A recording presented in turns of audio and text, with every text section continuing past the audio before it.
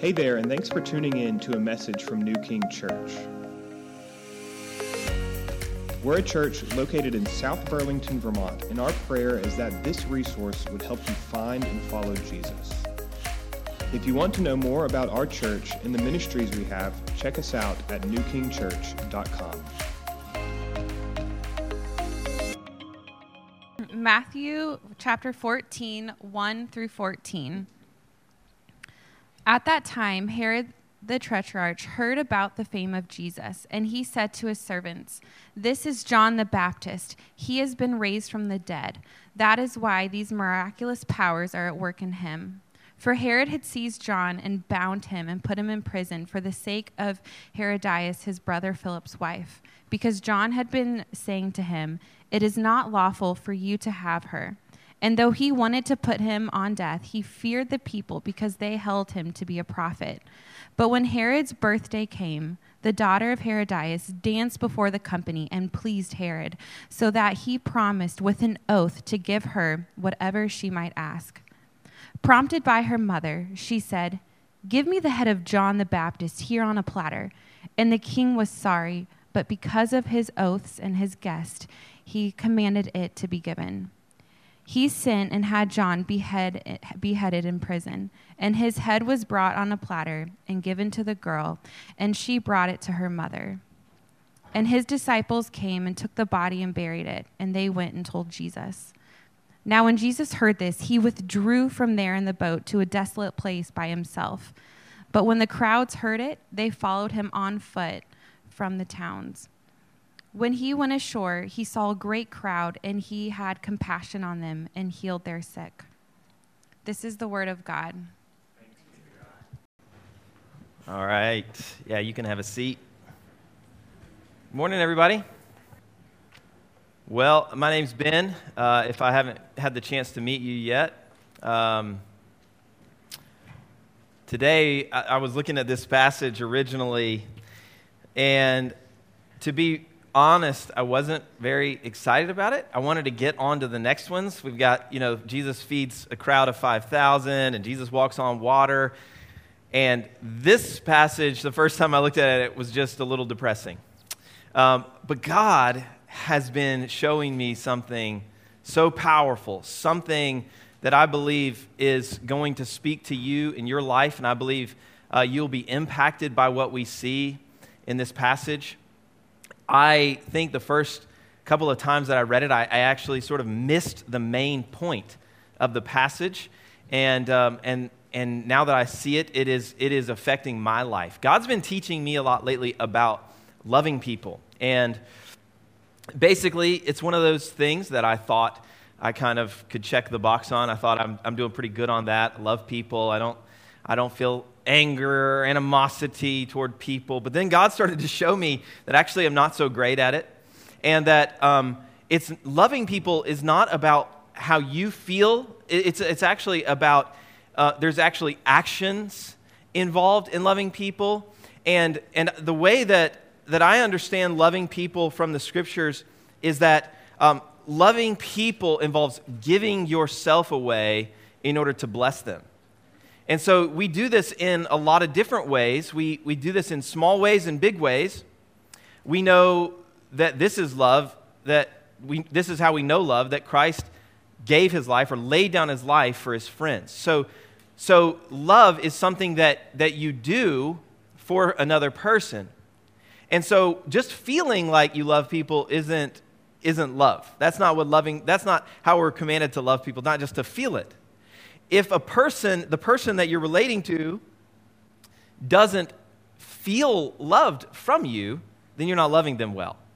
And so this has so many applications that I was talking to some of our leadership before the service talking about this, that this begins to change how you think about even your body language when you talk to people. If I'm going through a conversation with someone and I don't have any smile on my face at all, and I look miserable to talk to them, then whether or not I feel love in my heart doesn't matter to them, right? Because they don't feel loved. They feel like they're a burden to me. They feel like they're in my way. And I'm guilty of this. I'm guilty of getting caught up in my own head and wrapped up in the things I need to do or the things that I'm worried about, and not seeing the person in front of me and not being thoughtful to people. And somebody sends me a text and I think, I don't have time to answer that text right now. I'm busy. And then I forget to answer the text, and they're on the other end going, man, this guy, he just doesn't give a rip about me. Doesn't care. And so God is showing me in all these areas of my life, everything from texting to smiling to the bigger areas like laying down my whole day for someone else's needs. And so I'm learning about this, and then God shows me right here in this passage this incredible example of love that I think is going to really pierce your hearts as you see it, and begin to stir you up to have the kind of love that Christ has for sinful people. So that's where we're headed, and I want to pray and ask that God would move among us, because I can't say anything to make any difference in your life. Only God can do anything good in your life today, but I expect He wants to. So let's pray. Father, we came here today for different reasons. Some came here to check out a new church. Some came because a friend invited them. Some came because it's what they do on a Sunday. I came here because I'm supposed to preach a sermon. We all came here for these very different reasons, but there's this one thing that I think unites us, is that we would all like to have an encounter with you this morning. And I think if we would all just stop for a second and pause and think, what would I like to see happen here? I think all of us, whether a skeptic or a believer, would love to have a real encounter with you, God. And so we ask you to come, Holy Spirit. We ask you to move among us, to work in our hearts, in our minds, in our lives, to bring about change. Show us what real love will require of us, what it looks like. Give us proper motivation to have it in our lives. Show us where we're falling short of it, God. I pray that you would do miracles among us today, and that our lives would look different when we leave here and going forward this week, because we've had an encounter with you. We invite you here, Holy Spirit. Come and move. We pray this in Jesus' name. Amen. So we've heard the passage. I've kind of given you a little bit of a preview about where we're headed with it. I want to, before we dig into it, I want to just really quickly try and convince you that loving people is really important. So most of you already believe that, but even those of us who already believe that, intellectually, we need to be reminded of that and stirred up to believe that this is really important. And so we're just going to look at a couple verses. You probably already know, maybe you've heard the verse where Jesus says that the greatest commandment is to love the Lord your God with all your heart, soul, mind, and strength, and to love your neighbor as yourself.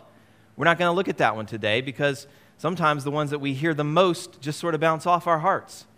So let's look at a different one today. Let's look at 1 John 3:14, and we'll read this together. It says, "We know that we have passed from death to life." How? Because we love our brothers and sisters. Wow. The one who does not love remains in death. That's a pretty weighty verse, right? It's a pretty big thing to say, that this is how we know. You want to know if you're actually a true believer in Jesus Christ? Here's the answer. Do you love your brothers and sisters? That's a pretty weighty verse. And if you don't, then you haven't passed out of death. You still are in a state of death. You haven't passed into life by faith in Jesus. Let's look at another one. 1 Corinthians 13. And you've probably heard this one several times at weddings. Let's look at it afresh. Let's consider what this says. If I speak in the tongues of men and of angels, but have not love, I am a noisy gong or a clanging cymbal. And if I have prophetic powers and understand all mysteries and all knowledge, and I have all faith, wow, so as to remove mountains, but have not love, I am nothing. Wow. If I give away all I have, sell my house, sell my possessions, go live on the streets in order to minister to people, or go overseas in order to take the gospel. And if I deliver up my body to be burned, in the end I'm a martyr, but I have not love, I gain nothing. It's a pretty big deal. It's very important that we love people. It's actually more important that you love than anything else. Let's look at one more. 1 John 4, 7 through 8. And by the way, 1 John, the book of 1 John is a pretty short book. If you want to go deeper into this idea, most of the books about this. 1 John 4, 7 through 8 says, Beloved, let us love one another, for love is from God. And whoever loves has been born of God and knows God. Anyone who does not love does not know God, because God is love. I think I could say from that verse that the degree to which you love people is the degree to which you have come to know God. You see that? And so, as God is showing me how much I'm falling short in this area of love, it's really revealing a lot of things about my relationship with Him, right? Because love comes from God, then it's as I get to know Him and as I grow in intimacy with Him, and it's as His love is poured into my heart that I'm able to love the people around me. So love is very important. It is of utmost importance. And then, in this passage, what we saw, we'll look at it again, is that Jesus finds out about his own cousin's brutal murder. He finds out about this injustice, this gross injustice. He has said that John the Baptist is the most righteous man born of a woman. So outside of Jesus himself, there was no one on earth as righteous as John the Baptist. And he's murdered. He's murdered, senselessly murdered. He's Jesus's forerunner, his ministry partner, his cousin, his friend, and he's gone. And he's gone in such a gruesome way, and Jesus finds out, and his heart, though grieved, does not grow cold. There's a verse in Matthew 24. Let's look at it together, verses 12 and 13. Jesus is talking about the last days. And he's talking about things are going to get worse and worse the closer it gets to his return. And he says this, because lawlessness will be increased. The breaking of God's law. Lawlessness is the breaking of God's law. It's sinfulness.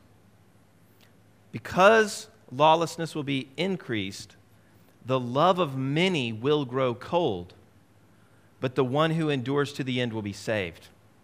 What that says is that in the last days, as things get worse and worse and worse, and the brokenness and the sinfulness of humanity is just on the rise, that many people who say that they're a Christian will prove that they weren't a Christian because they will not endure in what? In their love. The one who endures by not allowing their love to grow cold will be saved. Think about it. You see this on a micro level. The harder your day, the more that people rub you the wrong way, the less sleep you got, the longer the work week drags on, the more that people snap at you, the harder it is to love, right? The more news you watch or read, or the more stuff you see on your social media feed, that's just the brokenness of this world that we live in. Does that stuff make you just feel so much more loving? No, we know that this is true. That the sinfulness of humanity, including our own sin, around us, has a tendency to make our love drop. But not Jesus. And not those who will be saved in the end. They will endure. They will not let their love grow cold. And so, this is the real test. Do I love people? I mean, the one who loves, John has said, is the one who knows God. Do I love God? Do I love people? This is the test. The litmus test. And not, can I fake it on a good day? Can I fake it when things are going pretty well? But can I love people as lawlessness around me is on the rise? That's the question. The more that people offend me, or the more bad news that I hear, or the more that whatever happens that rubs me the wrong way, can I still love people with a burning, hot love that's from God? That's the question for us that I want us to ask as we consider this story. The sinfulness of those around Jesus did not smother the flame of his love for sinners. Let's look at the passage again. I just want to make sure that we're seeing what I'm talking about here. So, when you read this passage, verse 1 and 2 is telling us that Herod found out about the fame of Jesus, and he assumed that John the Baptist had been raised, and that this was John the Baptist doing these miracles. Then Matthew goes to this side story. Here's why this is the reason that he thinks that. And verses 3 through 12 are that story, explaining it.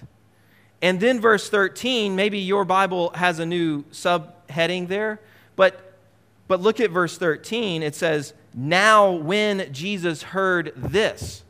So this is all connected. This is not a new story starting in verse 13. And so it's as Jesus hears about his own cousin being murdered. Why? Why was he murdered? Because Herod was filled with lust for his brother's wife, and so he was greedy and covetous, so he just took her for himself because he could. And we find out in Mark that Herod actually liked hearing John the Baptist teach. He was very interested and intrigued, and he liked hearing John the Baptist teach. And so apparently in these times when he's listening to John the Baptist would tell him, this is wrong, you shouldn't do this. And that really made Herodias, it made Herodias mad, and it's explicit in Mark. It made her mad. She hated John the Baptist and really tried to get him killed, and she did. She succeeded. Jesus hears about this. He hears about this sensual party where Herodias' daughter, which is Herod's niece and stepdaughter, dancing to please these men. I mean, you think about the filth involved in all of this, the sinfulness of all of this. And Jesus is hearing this, and keep in mind, Jesus is perfectly holy, perfectly sinless. And he hears the story of adultery and greed and lust and sensual parties and murder of his cousin, senseless murder of a righteous man. And how does he respond?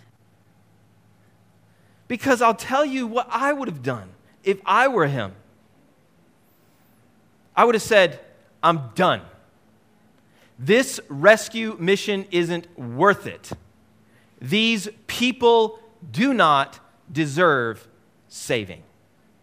That's what I would have said. But I'm not Jesus. It's not how Jesus responds. The way that Jesus responds has pricked me this week. He heard this, and he withdrew from there in a boat to a desolate place by himself. But when the crowds heard it, they followed him on foot from the towns.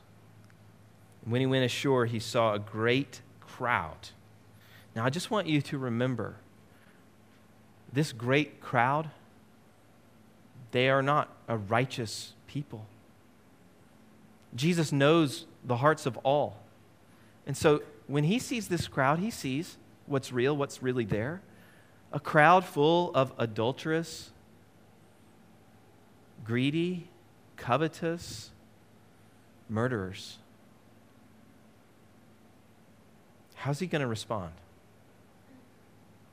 How is he going to respond to these sinners who don't care about what Jesus wants right now or what he's trying to do? What they want is what they want. And here's what it says. When he went ashore, he saw a great crowd, and he had compassion on them and healed their sick. That word compassion, it means with pain, with suffering. It means he saw them and he felt something inside his gut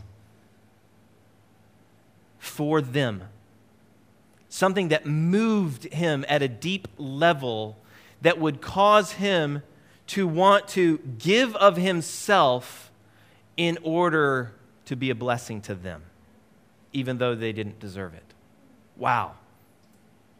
If that's not a picture of love, I don't know what is. And if that's not a picture of what it looks like to not let your love grow cold, even though lawlessness is increasing, I don't know what is. So we are going to look at 6 things that we can glean from this story that show us what loving people like Jesus loved people will require of us. And as we look through these, I just want you to... Something that struck me as I was preparing this message is that if you're not convinced that loving people will lead to your greater joy, you just won't do it. I won't do it. We won't do it. We are motivated by the thing that we believe will lead to our greatest joy. And God has designed us that way so that we will go after Him because He's the only one who can satisfy us.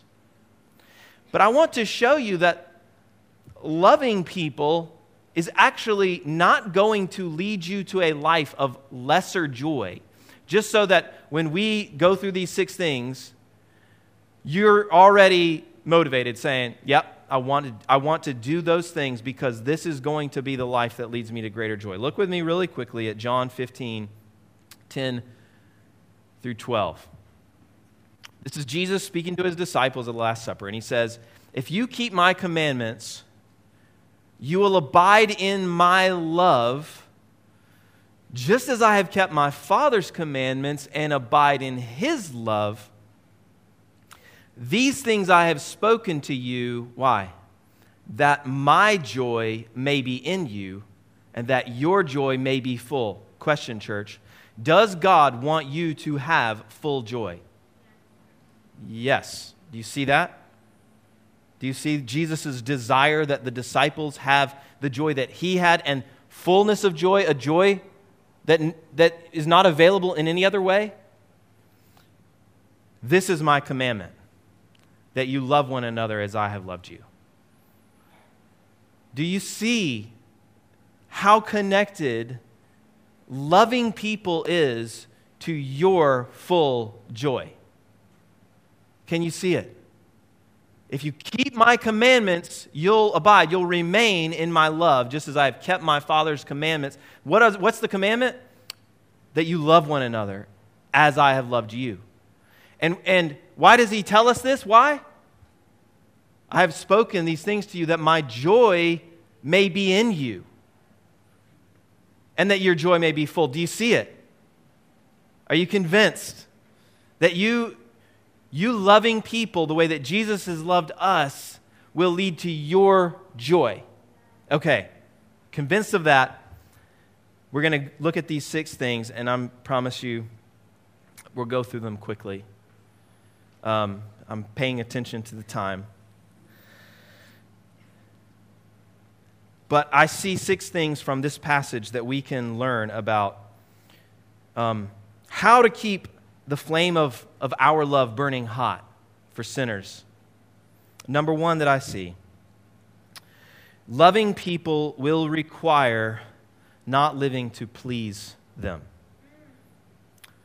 Loving people will require not living to please them. And that I get that from verses 3 and 4 in this passage.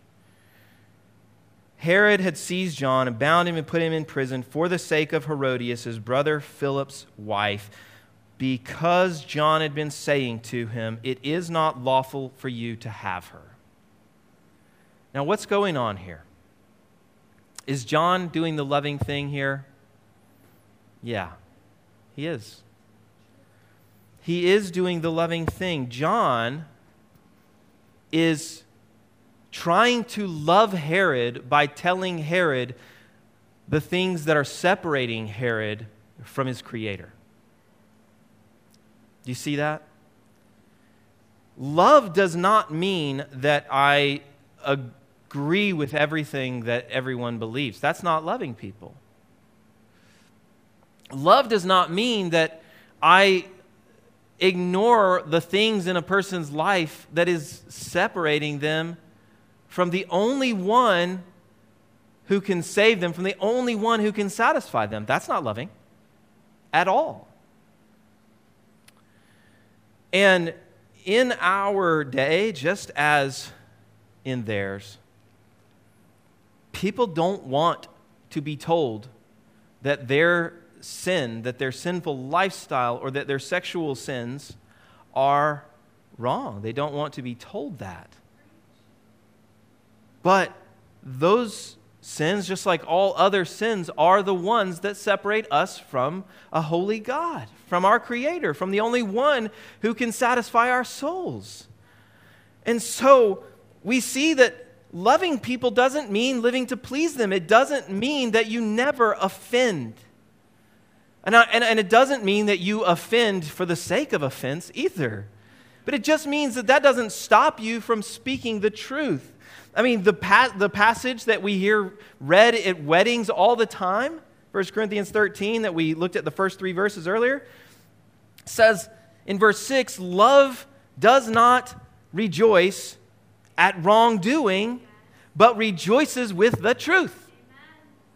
And so even if somebody tries to pressure you into rejoicing with them in their sin, don't do it. That is not the loving thing to do. Do you see that? Love doesn't rejoice with wrongdoing, but rejoices in the truth. So loving people means not living to please them, but helping them to see what's true. It means calling sin, sin. It means agreeing with the Bible and not pop culture. It means siding with God and not your friend or your coworker or your boss or your family member. And that's the first thing that we can take from this. Loving people will require not living to please them all the time. Second thing that I want us to see from this passage is that loving people will require time away from people. Now this was really important for me to see, because the thing that God has been doing in my life has been pushing me into more time with people. It's been pushing me into saying yes to more things that people ask of me, because that's where I need to grow. But notice what Jesus does immediately in his response to hearing this news. He withdrew from there. He withdrew to go to a desolate place. And when you read the same story in Mark, you find out there's another reason that he withdrew. And that is that the disciples had been on a mission trip. They'd come back from doing a ton of ministry, and they couldn't ever get any time. It says people kept coming and going. And so Jesus says, let's withdraw from here. And they get on a boat to get away, to give them rest. Now, Jesus is always motivated by love. He is always doing the loving thing. And what we see here is that sometimes the loving thing to do is to get away. Sometimes the loving thing to do is to withdraw, to be with the Father, to have some silence and some solitude. Sometimes the loving thing to do is to take a nap, even though there's a storm going on in the people's lives all around you. And I think some moms might need to hear that. That sometimes taking a nap is the most loving thing you can do. Sometimes getting away for a retreat is the most loving thing that you can do. It is not loving to live beyond your limits. If you try to live your life beyond the very limits that God has given you, and you need food, and you need sleep, and you need rest, and you need silence every now and then, you will not continue to be a loving person. And so just like being in an airplane, when they say, if the masks drop down, put your own oxygen mask on first so you can help other people out, so you don't pass out while you're trying to help your kid. In the same way, we cannot love people unless we are filled with God, because love comes from Him. And so you've got to prioritize abiding in Him, being with Him, being in His Word, listening to His voice, spending time with Him away from others, so that when you are with others, you can love them fully. So loving people will require living within your limits. It will require being away from people from time to time. The third thing I want us to see is that loving people will require being patient with people. Oh, this is a tough one, right? It can be. Given the certain situations, this can be really hard. But this is where I am blown away by Jesus' example. Because when I struggle to be patient with a person, I am a sinner, a sinful person in need of a lot of patience from other people, and I'm trying to show them the same patience that people need to show me, right? But Jesus is not a sinner. He doesn't need anyone to show him patience. He doesn't sin. And yet he is so patient with those who do. And again, that wedding passage, 1 Corinthians 13, verses 4 and 5, say that love is patient and kind. And later it says it is not irritable. And so if you are prone to being irritated with people or impatient with people or unkind with people, it's a love issue. And it is a serious issue. Look at what Jesus does. He sees this group of people and he doesn't feel frustrated that they are after him for what they want from him. He sees them and he has compassion. If that isn't an example of patience, I don't know what is. And I think one reason that he was able to continually show patience with people and still does with us is because when he looked at people, when he saw the crowds, he didn't just see their sinfulness. He saw beyond that. He saw image bearers. He saw people made in the likeness of God. That's beauty. That's glory that people carry around. And beyond that, he saw not only sinners who chose their sin, true, but he also saw people who were bound up and enslaved to the domain of darkness and blinded to what's true. And that gives him compassion, and it gives us compassion as well. And we see that. So being patient with people will mean seeing beyond their sinfulness. Number 4, loving people will require seeing interruptions as opportunities. This has actually been maybe the thing that, as I've been trying to put this into practice, has affected my life the most. I started to notice that Jesus, if you kind of look through the Gospels at his ministry years, that it doesn't look like he planned out the ministry he was going to do that day and then just like stuck with the plan. What it looks like is that he's just responding to what I would call interruptions all the time. He's going from one place to another place, and somebody comes and says, hey, so-and-so needs to be healed. Will you please come? And he goes, yeah, I'll come. Or he's on his way to do a miracle, and someone touches his garment and gets healed, and he stops. And he ministers to her. Jesus clearly didn't see interruptions the way I see them. You know, the way that I see interruptions they're the things I need to get through as quickly as possible so that I can get back to the thing that's important, that I had determined that I needed to do. But that's not how Jesus sees it. I mean, remember what Jesus is trying to do in this passage. He's trying to get a retreat with the disciples, and they never even get to the retreat location. The crowds see him leaving, and they rush ahead, and they get to the place on the other side of the Sea of Galilee. And they meet him there, and they're interrupting his plans.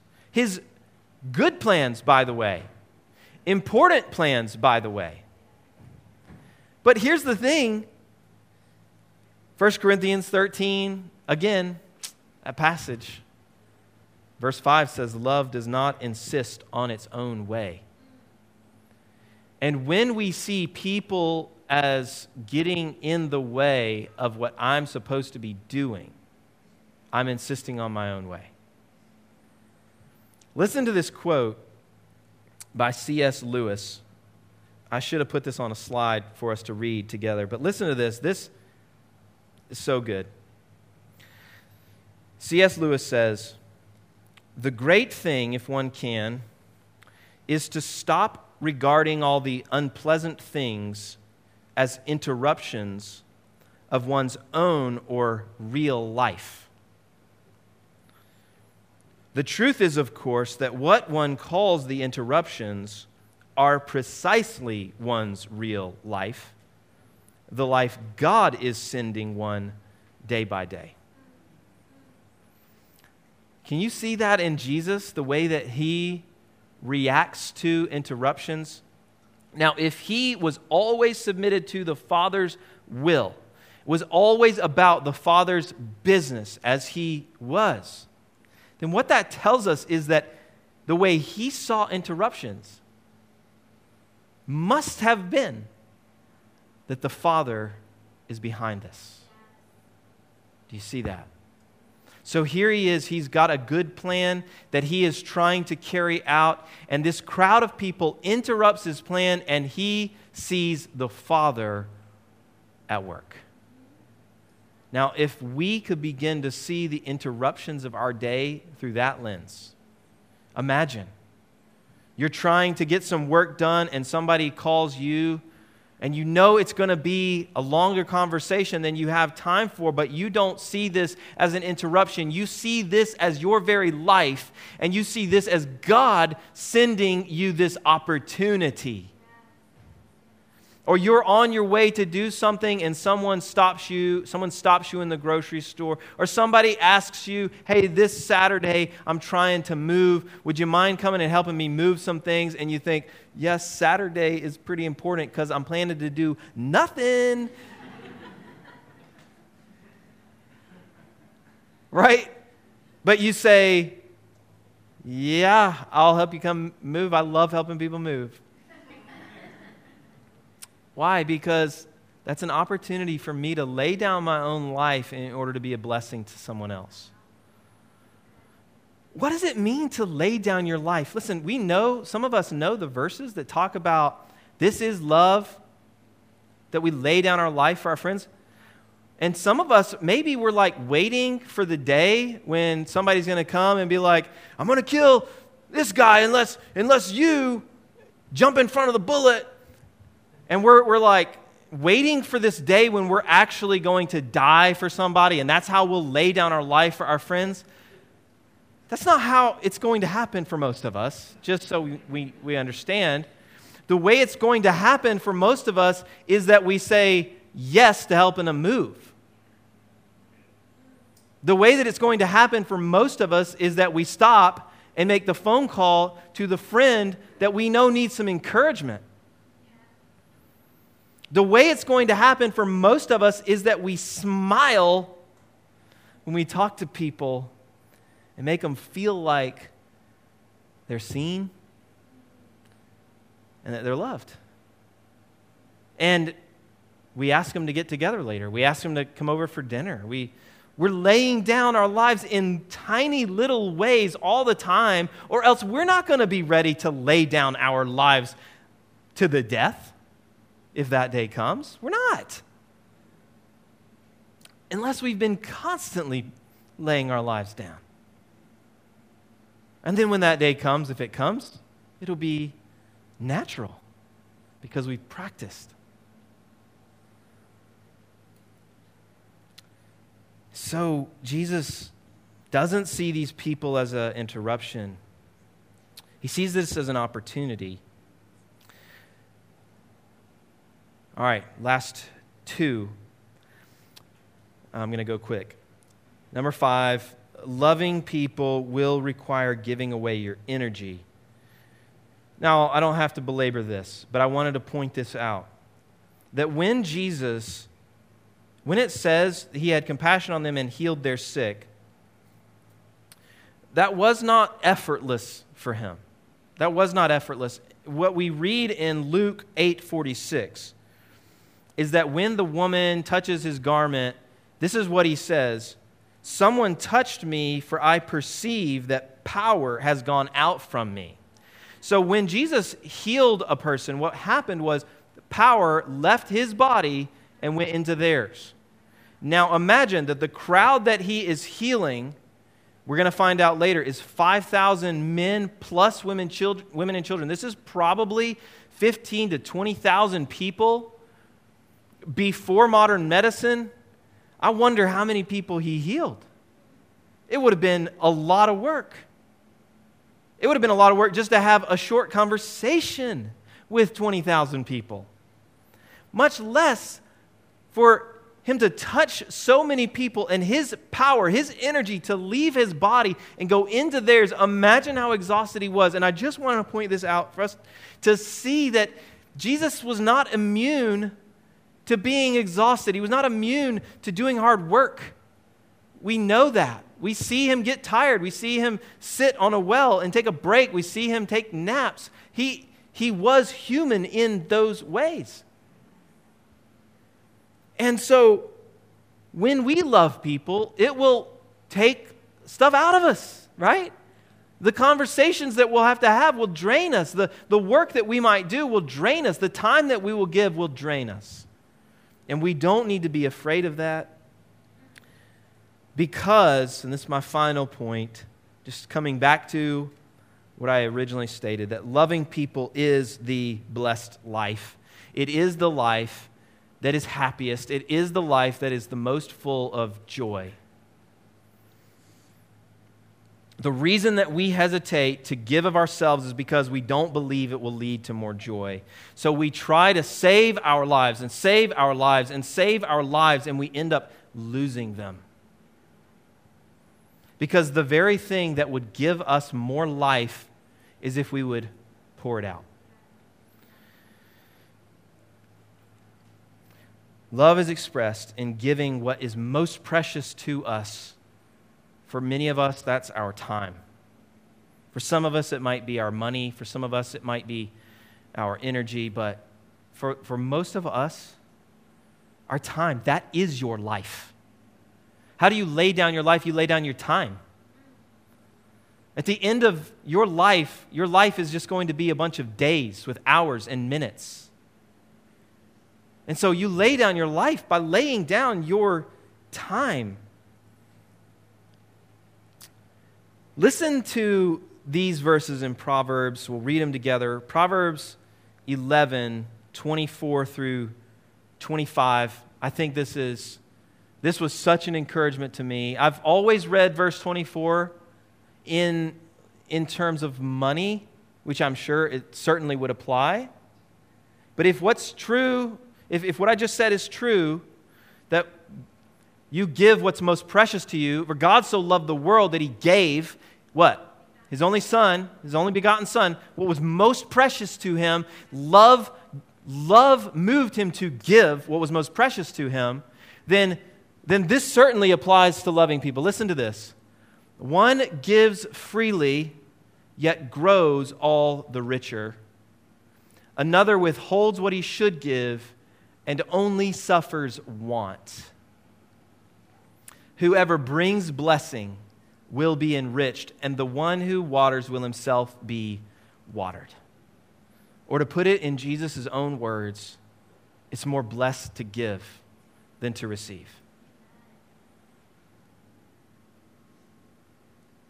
When I see these verses, what I think is most of the time, I withhold what I should give of my time and my energy, and I only suffer want.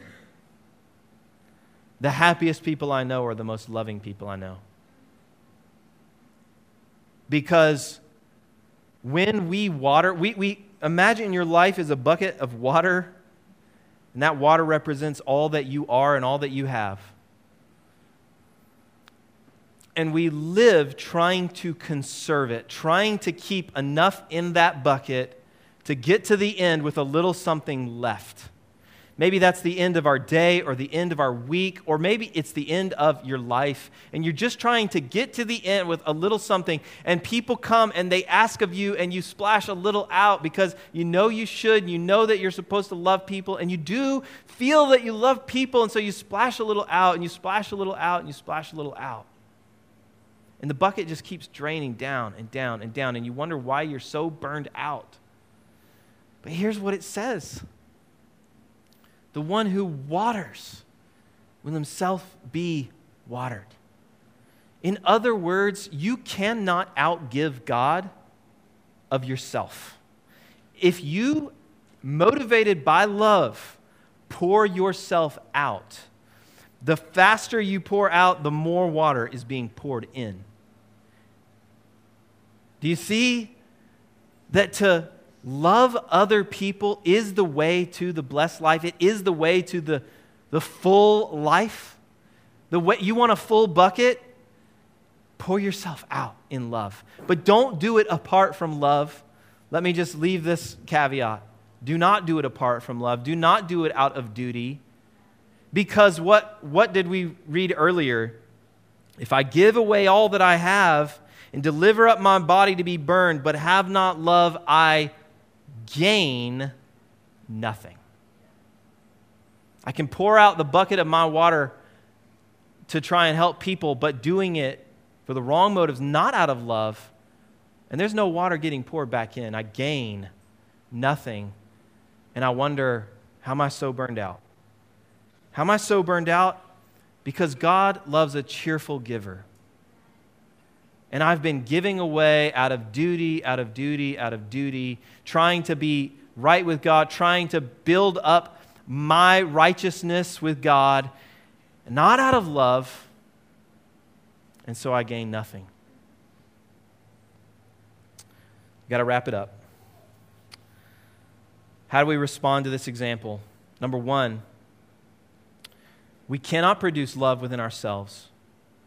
The Bible tells us the way that we are transformed into, more and more into the likeness of Christ is by looking at Him, by beholding Him. And so all this time that we've been looking at how Jesus showed love, that wasn't wasted time for you. That is how you will begin to see this love growing in your life. You look at Christ, you behold Him. And what did He do for us? He laid down His life at the cross willingly in order that we, who were sinners, who are the sexual sinners, the adulterers, the covetous, the greedy, the immoral, just like in this story, so that we could be forgiven, so that we could have life forever with Him, real life, knowing God. And so the first thing we do in response to this is we put our faith in Jesus who died for us. We believe in Him. We cling to Him. We see Him as amazing, as worthy, as glorious, as worth my whole life. We cling to Him. We trust Him. That's what it means to put your faith in Jesus. And when we do that, what happens is that His death on the cross gets credited to us. We get His righteousness and He takes our sin. And we get a relationship with God forever. Second thing we do is we begin by trusting in Him to try and live the way that He lived. By faith in Him, by looking to Him. With every decision, try this. Ask yourself this question as a filter. What's the most loving thing to do here? With every decision that you make, ask yourself, what's the most loving thing to do here? And that's not as straightforward as you might think, because sometimes the answer will be, give this day to this person. And sometimes the answer will be, I need a nap. And that would be the most loving thing for me to do. Doesn't mean living beyond your God-given limits, but it does mean pouring yourself out for others as God leads you to do so. Every yes you say to one person is a no to other people. And so it's not as It takes discernment. It takes prayer. God, what would be the most loving things? For me to say yes to some people means I'm saying no to my family sometimes. So it's not always yes, yes, yes, yes, yes, yes, yes. It takes discernment. What's the most loving thing for me to do right now? Use that as a filter. And I believe we will see transformation in our lives. And I imagine what a church who starts loving like this could accomplish. Imagine how magnetic the pull to a people that love like this. The world might just look at us and know that we're his disciples because of the love we have for one another. So let's pray. Father in heaven, thank you for this word. Thank you for the example of Christ. But more than an example, thank you that we are connected to him, that you have given us your Spirit, God, that we are partakers of the divine nature, that we don't have to go and muster this up on our own, but that all of life is Christ, Christ in us and through us. And so, God, help us to begin to love the way that Jesus loved. Help us to trust him to do that work in us and through us. Help us to be motivated by love and not to burn ourselves out by trying to love people out of duty or out of self-righteousness or out of wrong motives. God, teach us this. Do this work in us, we ask, so that Jesus could be magnified, so that our joy could be full. We ask it in Jesus' holy name. Amen.